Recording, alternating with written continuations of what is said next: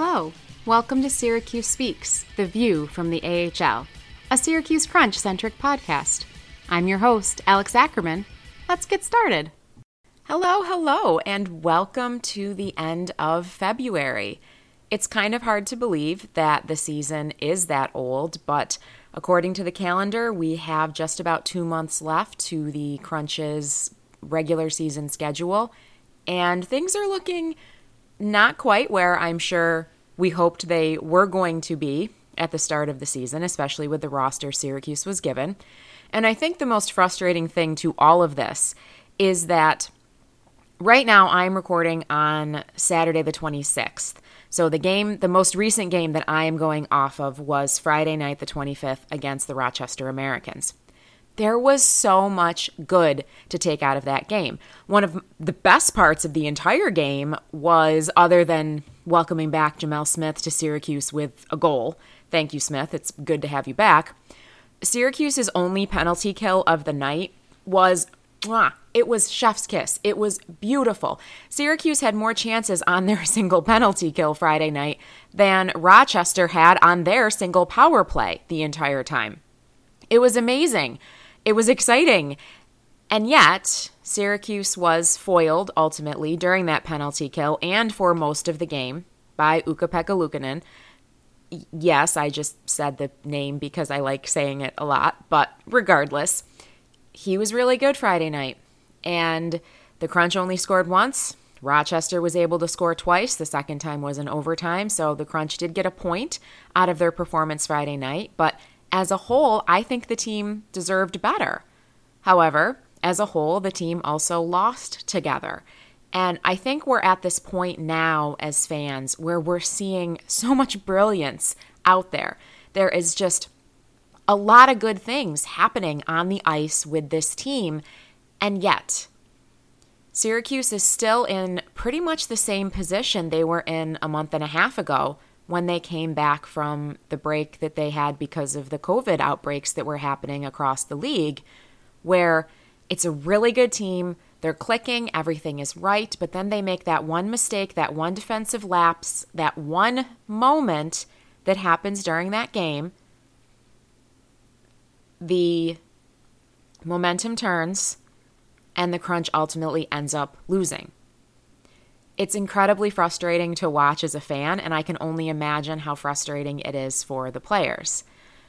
As of right now, and to be fair, once this podcast comes out on most of the major outlets, Syracuse will have played one more game versus Utica tonight, which won't be included in these standings, and then they will have also another game against Wilkes-Barre Scranton tomorrow, which I think, if I'm not mistaken, let me check my schedule here, because I think it is a reschedule. Maybe not. I don't know. This doesn't say. Usually this calendar schedule says when it's a reschedule.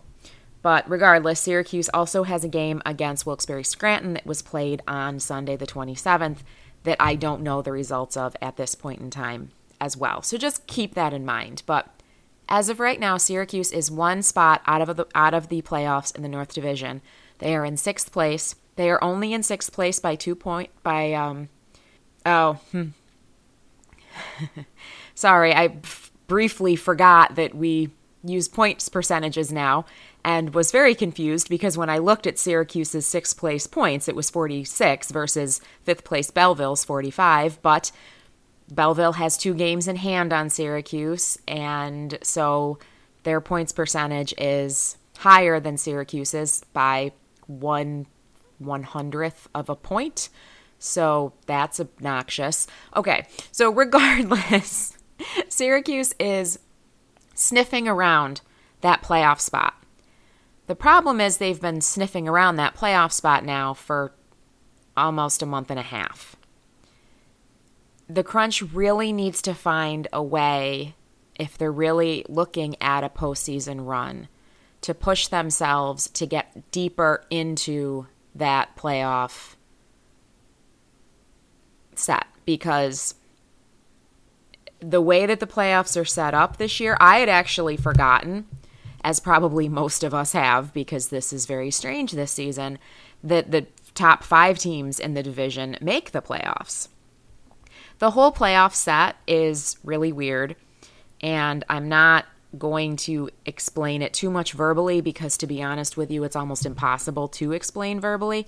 But just as a gentle reminder, the first round of the playoffs in the North Division will have 5th place facing off against 4th place, while 1, 2, and 3 in the division just basically get to chill. So they don't have to play that first round in the North. They just get to hang out, which is weird, but okay, fine, whatever. So Syracuse potentially, if they, depending on how that works out, as of right now, if the Crunch was in 5th place and Belleville was in 6th place, Syracuse would be facing Rochester, the same team that they faced this past Friday night, the same team with a pretty hot goalie right now. Granted, in 2 months, will Ukko-Pekka Luukkonen be in Rochester still and not up with Buffalo? I don't know. But they'll be facing a pretty good Rochester team. Yes, Rochester has fallen a little bit. They were once alternating with Utica for the top of the North Division. They are no longer up there. They are now in 4th place. But still, Rochester and Syracuse have been trading wins and losses all season long. That is going to be a very tiring first-round draw when the other 3 teams in the division are just chilling and not playing. In some ways, that loss of momentum might hurt more than it helps. But now we're getting into all kind of theoretical, philosophical discussions about this. And what is on paper right now is that if the Crunch was in 5th place, which, I mean, they're out of 5th place in the tiniest little sliver of a points percentage, they would be facing Rochester first round. So you're going to see very, very close games. It is a best of 3. So the first round is still a best of 3, even though it's such a weird setup, especially for the North and the Central, where you only have a couple of teams that are playing that first round. And it's going to be a tough series. Whichever team comes out of that series then has to play the other teams that have just been chilling. They'll have to face the first place team, which right now is Utica. So after getting beat up by Rochester, assuming that Syracuse was able to hit that best of 3 series, they would then get Utica, first place in the North Division, as a reward in the second round. While Toronto and Laval, again, as of things stand right now, would duke it out for the division semifinals over in the other bracket. The North Division is tough this season. Syracuse ran into some bad luck with the COVID outbreak in the league happening right when, historically under Ben Grew, the Crunch has managed to get themselves together. This has been a tough draw for the Crunch this season, both COVID-wise and just in the North Division. Syracuse has been really challenged by the teams that they're surrounded with, and they have 2 relatively full months, but relatively short months too, to figure it out. It's going to be very interesting to see where this goes. I had hoped that I would be welcoming Jim Sorosi onto the podcast today, but unfortunately we weren't able to coordinate our schedules. So I still am hopeful that he will be able to come on with me at some point in time, maybe during March, and we can talk about the playoff push and some of the highlights of this past season with being able to welcome fans back and everything that's been happening. So my hope is that we'll still be able to figure it out. But unfortunately, he was unable to come on this week, so you just get me today. The other thing that I wanted to talk about really briefly was I wanted to do a plug for something that I was asked to do by the team. You know, full disclosure, I always like to be honest with you all. Jim actually emailed me and asked if I would be willing to help out the team and help out Spectrum, which is a news service here in Syracuse. It's a cable news service. They run the cable internet, and they also have their own news channel, because they wanted to do a first-person perspective on following a season ticket holder around during a game. So this past Friday night, you may have noticed, if you pay any attention to me or if you know where I sit, that the gentleman that I was with was quite different from my best friend, who is usually with me. Her family is going through some really tough times right now. My heart is with them, and Sunny decided to take the night off from the game because of what's happening. But it probably was for the best, to be honest with you, because the gentleman that I was with, who is a reporter by the name of Kevin Hayes, he kind of ended up crawling all around and switching seats and getting best angles, because part of this first-person perspective was that there was a camera involved, and he asked me a lot of questions. We had some great conversations about not only the history of the team, we talked about the just some things that I can remember, the role that enforcers have played in the American Hockey League and how that's changed over time. We talked a little bit about the improvements in the building and the benefits of being a season ticket holder, but we also talked about Syracuse's initial decision to have a vaccine mandate in order to get into the games for those who were 16 years or older. We talked about the recent initiative that they have signed up with Upstate to promote even more vaccinations and getting more people vaccinated in the surrounding community. We talked about those things as well, and how much I am really pleased to have my own personal values reflected in the values of the hockey team that I cheer for. In a league where independent owners are becoming more and more rare, I think that it's really important to have the owners be in tune with their fan base. And yes, they took a lot of flack for it. And if you are someone who is on the other side of this, I respect you completely. That is totally fine.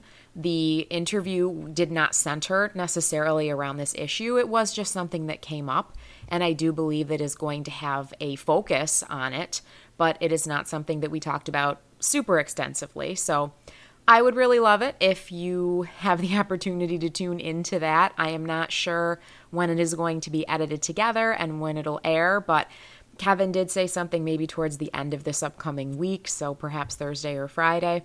It'll be out on my socials whenever he promotes it, so if you want to keep an eye out for that, I'm really interested to see how this came out. Kevin had this rig where he slid his phone into it, and as he asked me questions, he alternated between me and the arena and the game and warm-ups and all kinds of things. He followed me around for a little bit. Truth be told, I felt a little awkward through the whole thing. It's very challenging having a camera that close to you all the time. And I know that, like Crunch broadcaster Lucas Favale is on camera a lot for the pregame stuff and the postgame stuff that the team does, and the players are on camera a lot, and I don't know how. I mean, granted, normally they don't have a camera following them for like 2.5 hours, but that was really challenging for me to maintain my composure through the whole thing and be natural with it all. So I'm really curious to see how this came out. And I'm grateful to get the chance to share this perspective of a season ticket holder. I know the team is also going through a season ticket holder drive right now that they're really trying to get either re-recruit some of their old season ticket holders that maybe didn't renew for this season because of everything that was going on, or attract new season ticket holders as the team tries to get back into a rhythm after the whole COVID pause and the season without fans. So I think that this will be really opportune and well-timed to go along with that as well. So if you have a chance to tune in, that would be great, and any feedback that you have would be welcome. I hope everybody enjoys it, and I do want to thank Kevin for hanging out with me for that game and making it as natural as possible. He really did a good job. It was easy to pretend that the camera wasn't there just because he made it feel more natural than I think someone else may have. So just a really quick plug for that. And thank you so much to those of you who are able to tune in. I appreciate it.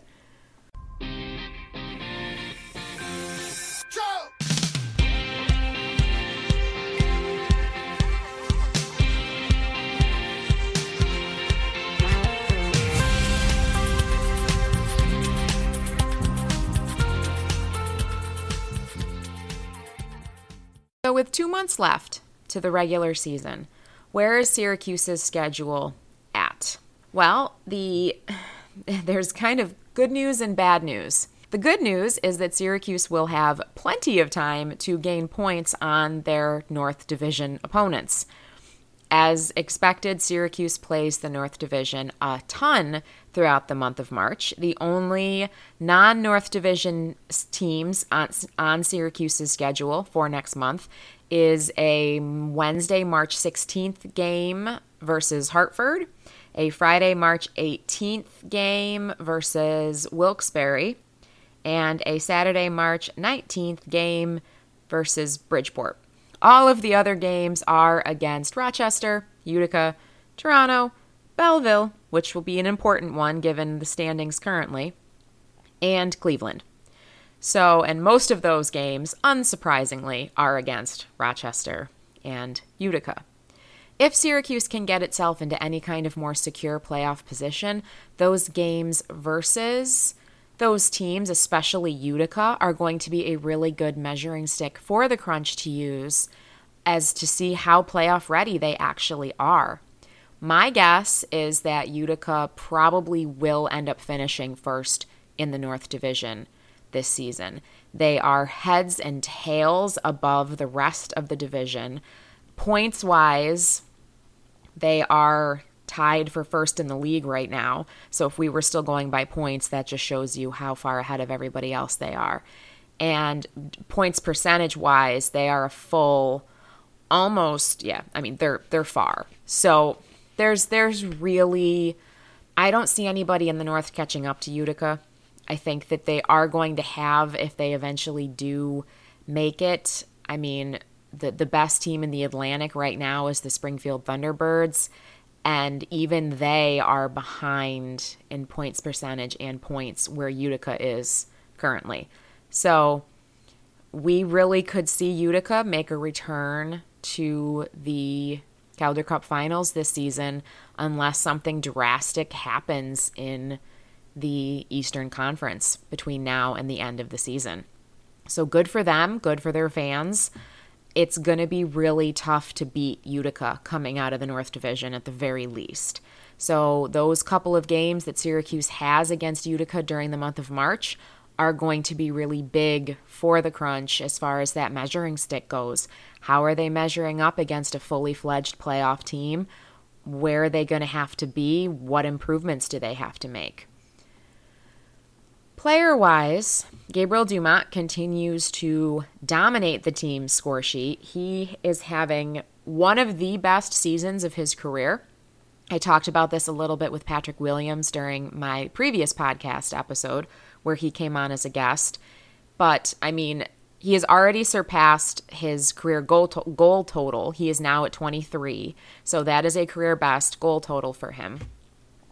His 40 points that he currently has in 45 games ranks almost the best in his career. There are 3 other seasons that I'm looking at where he pretty much played a full season.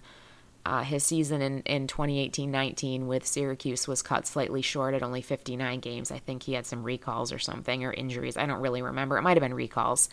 But, his 40 points is very close to becoming the highest point total that he has had in his career. His highest was when he was with St. John in 15-16 with 49. So he's already at 40 points. My guess is he will surpass that by quite a bit by the end of the season. So Syracuse's captain continues to show why he not only is still playing, but also why he's the captain of this team. He absolutely leads by example. Ben Grew really seems to mesh with Dumont. Dumont plays very well underneath Grew, and I think that their leadership styles are probably fairly similar. Dumont just really seems to enjoy the systems that Tampa Bay has set up for their players to play in, and he just really seems to like it here. So it's definitely for Syracuse's benefit that he is with them this season. And it'd be really great maybe if he could be with Syracuse next season and perhaps have a little bit of a better result on the ice whole team-wise. But we'll have to see as this summer approaches and where everybody ends up. As has happened for most of the season, Charles Hudon is behind Gabriel Dumont on the score sheet with 30 points, 18 goals, 12 assists.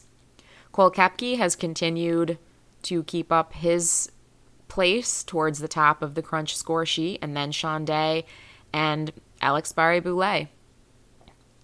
Patrick Williams and I were pretty hard on Barré-Boulet during our last podcast, but while his assists currently rank first on the team at 21, his goals are still only at 3. It's been very weird watching Barré-Boulet play because it just seems like when he can get the puck on his stick, it's almost as if he's forgotten what to do with it then.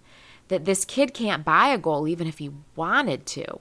It's really weird watching him play now, especially having watched him through his first couple of seasons in the American Hockey League, where he was just so dominant. Every time he got the puck, there was, a 99.9% chance he was going to score with it. So it's just very weird watching him now. And you can't help but wonder, what's going on? Because he's clearly still a very good player. But yet, for some reason, this kid can't buy a goal. And I'm not sure what's going to happen next with Barré-Boulet. My guess is something, either he'll start scoring or something else will get figured out. But definitely, for him to only be in 5th place in Syracuse's score sheet, it's weird. It's definitely weird. A player who has really come alive for Crunch is forward Remi Elie. He has 19 points currently, 9 goals, 10 assists, and he is someone who I think has really started to be very visible over the past couple of weeks. He was someone that the organization was really excited to sign. He was previously with Rochester last season. He always played hard against Syracuse. He had some really good reviews from those within the organization coming into this season. And it's been really nice to watch him kind of come back from injury and really start to get himself going. Anthony Richard, who was just recently traded to Syracuse at the kind of the middle of this past month, has also really started to show up for the Crunch. In 10 games with Syracuse, he has 1 goal and 6 assists already for a total of 7 points. So he's halfway to the point total that he had in Milwaukee in 31 games. He had 12 points. 10 games with Syracuse, he already has 7. So he is more than halfway to the total that he had in Milwaukee in not as many games. So it's been really nice to see him slide right into the roster and really look like he is at home. PC Labrie is another person who continues to make a name for himself in a Crunch jersey. In the 21 games that he has played for the Crunch so far, he has 7 points.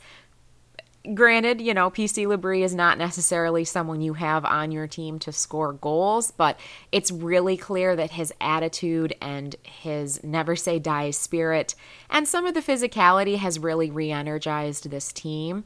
It would just be really nice if they could take that energy and refocus it into,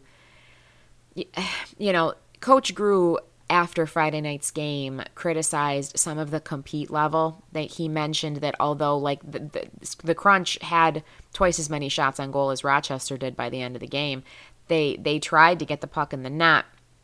But Coach Grew made the comment that it just didn't seem like the compete level was high enough for the team to get the win. And it's hard from the stands to necessarily see that. As I've said, what I do see is one mistake is made, the other team capitalizes on it, and then where things go from there is generally not positive. So it's frustrating. Hopefully the pieces and bits and long stretches that we are seeing of competitive, energetic, positive gameplay can be turned into more wins, because I do think there's a lot of potential still with this team. I think this team really likes each other. I think that they enjoy playing with one another. It's been really nice having Daniel Walcott back on the ice. He was up with the Lightning for a little while when the taxi squads were in use. It has been amazing having Jamel Smith back. That was definitely an exciting addition to the Crunch's roster when Detroit, who had previously claimed him from Tampa, tried to send him down. Almost everybody that I saw online was hoping that the Lightning was going to claim him back. They did, so now Smith is with Syracuse, which is what the Lightning was intended to begin with. I think that'll really help the Crunch going down this stretch. But, it's hard. You never seem to know what the goaltending is going to bring on any given night. We never seem to know what the defense is going to bring on any given night, and we never necessarily seem to know what the offense is going to be bringing on any given night. So, there's definitely things that need to be changed, and there's definitely room for improvement, and more consistency is going to be needed from this roster going forward, moving into March and April, as the team really looks to get deeper into that playoff push.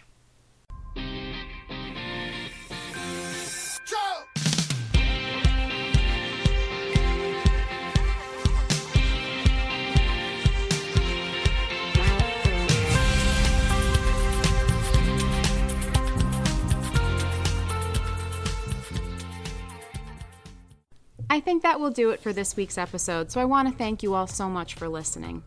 I'm Alex Ackerman. I'm the host and creator of this podcast, and my social media is always open to anybody who wants to come follow me or wants to give any kind of feedback or ask questions. My personal Twitter is @Allovimo, ALLOVIMO, and my hockey handle is over at Sinbin Crunch. I would also like to thank Kevin MacLeod and Purple Planet Music for the royalty-free tracks that were heard throughout this podcast. I hope you all have a wonderful week or two until I see you again. Take care of each other out there in Crunchland, and I'll talk to you soon.